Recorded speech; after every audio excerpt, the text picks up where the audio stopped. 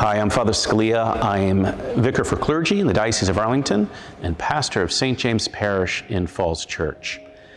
This Sunday, our Lord gives the apostles and us an invitation to come away by themselves to a deserted place and to rest a while.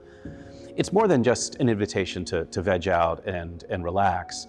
It is an invitation to rest in Him. And what it brings to our minds is the importance of the third commandment, to keep holy the Sabbath. The Lord had freed the Israelites from a total work situation where they were slaves in Egypt. And He gives them the third commandment to free them from that total work life, so that one day a week they would be resting and resting in Him.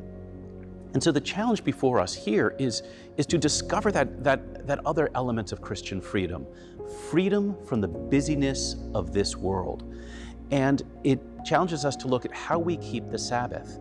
The irony is that the Lord has given us the third commandment so that we will have that rest in Him.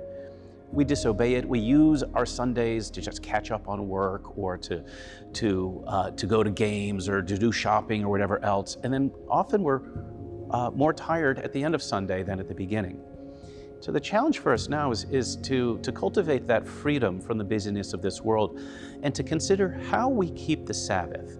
Is the Sabbath truly a day of rest in the Lord, or am I just using the Sabbath as a day to catch up on things that didn't get done during the week?